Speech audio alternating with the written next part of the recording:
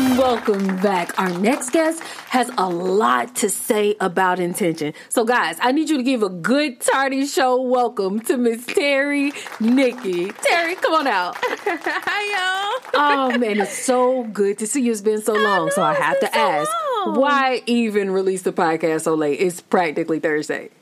That's rude. I know it doesn't matter. But okay, you just did or released an episode about intention.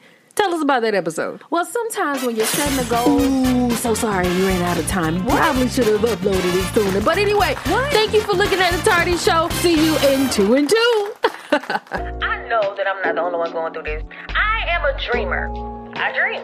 I have visions. When I close my eyes, you can just only imagine the certain things just populating here. I got billions of dollars floating around in my mind.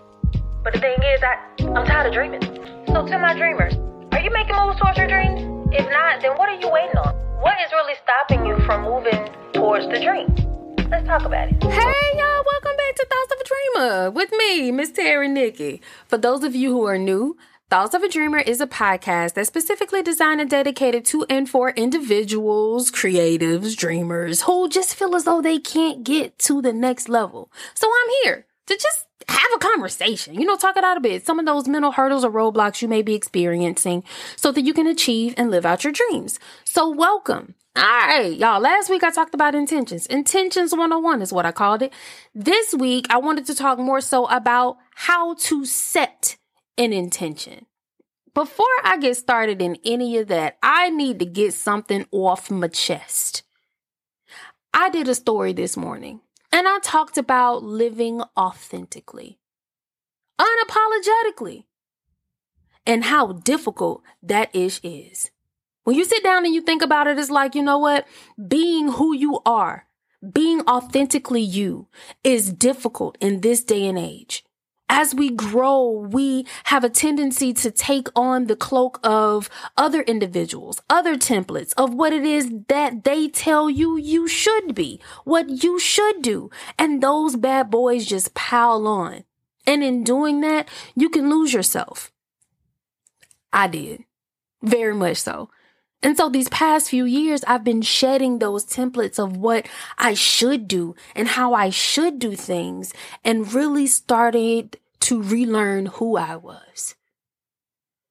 I say all of that because this is an important step for you when it comes to setting intention, especially long-term intention. With who you desire to be, you need to be in tune with who you are and submit to what you want to be. Submit. And I don't want to freak y'all out. Because submission, I know what it is. I know what it seems like. Y'all like, control. No, I'm not giving anybody in control. I already heard you. I heard you internally. I know what you're saying, but I need you to think about resistance when it comes to submission.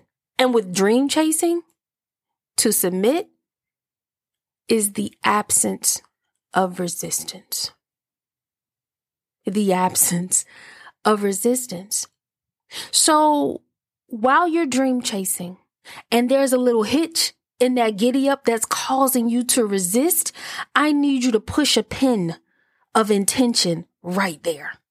Push a pin of a reminder of this is something that's causing you not to achieve your dream. This is what we are going to do when we set an intention. First things first, all right?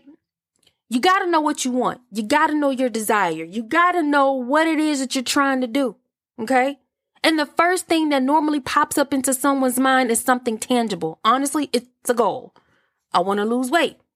I want to do a podcast on YouTube. Let's use me as an example. I want to do this podcast, but on YouTube. All right? That's a goal. That's not an intention. Remember this. Intention is being. Goals are doing. So when you're trying to figure out the being is emotion. You got to figure that thing out. So you need to wire yourself to death until you get to the base root of your feeling. Why do you want this podcast on YouTube? And why haven't you done this already? See, I I know the reason why. I know my pinpoint of resistance as to why I haven't done this. And okay, I'll be transparent with you. I have to be out in the forefront. I have to be seen. And being seen to me means putting my flaws, so that I think, on display. That is a point of resistance for me. That is a reason why I won't submit to that goal. That is the reason why. So I want to put a pin in that. That is the feeling. That is the overall reason, that knowing who I am and being authentic with who I am understands that it is a point of contention. So what could someone say to me to make me move past that? What could someone say, do, enlighten, encourage? And what I came up with was to be bold. Being bold encompasses a lot of things. So when I get to that point of resistance, I can recite this to myself of be bold. It's already yours. Just be bold. Intention does not have to be an essay. It doesn't have to be a whole sentence. It can be one word. It can be a theme. It is that thing that will pull you out of that point of resistance that's allowing you or stopping you from submitting to that goal, submitting to the dream, submitting to the vision. What is that point? And whatever that point is, put that pin of intention in there. So every time you get to that point or you get to that thought, you have that theme, you have that intent, you have that phrase, you have that saying that will remind you, this is something I need to move past in order for me to get to where I want to go. Number 2, you have to understand who you need to be in order to achieve that. I think with the intention that I have of being bold, I have to be confident in knowing what I know. I have to be confident in doing what I do and presenting what I present. One time I did a guided meditation, and I've never done guided meditations. I'm like, this is some voodoo type nonsense. What is this? But I was tasked to do it one time, and I sat down and actually visualized who I was, maybe I think 5 to 10 years, and I saw myself. And when I saw myself, I remember specifically the attributes that I had. If you can envision yourself achieving the goal or achieving the vision, what does that person look like? What are their attributes? Who are they? And how does that differ from you? Number 3, let's make that thing stick, huh? Let's make that thing stick. And how do you do that? Write it down.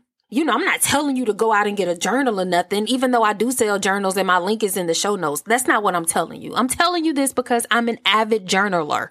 I like writing things down, brain dumping, seeing what it is that's stirring up these emotions, really honing in on what it is that I feel, what it is that I want. Writing down your intent and coupling them with your goals is a way for them to be embedded in your mind. Another thing, meditating. Being in a meditative state will streamline your thoughts. Grounding, being out in nature, walking, exercise, whatever it is that you do to keep you connected to that intention is what you need to do. So now you have your intention, you have your theme, you have your thought, you have your sentence, you have what it is that you think that will help you move past that point or that point of resistance, right? So what steps are you going to take now? This is where you add that goal in there. All right, baby, I want to put this YouTube video up there. I want to da-da-da-da-da-da-da-da.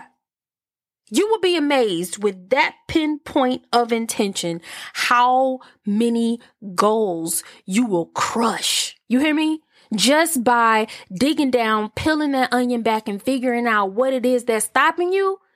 And using it as a collective theme to set goals inside of, this will help you achieve all of your goals or most of your goals moving forward if you do this correctly and if you're honest and authentic with yourself.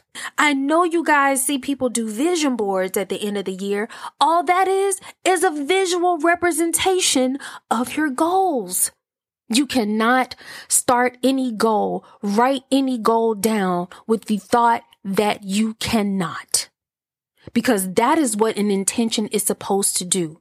It's supposed to push you past that place of you feeling as though you can't, or that place of resistance. But if you automatically know you can't do it, you have to shift that belief. You have to shift the limiting beliefs, as people would say. You need to stop telling yourself you can't, because your mind will be like, you sure can't, bruh, and you won't.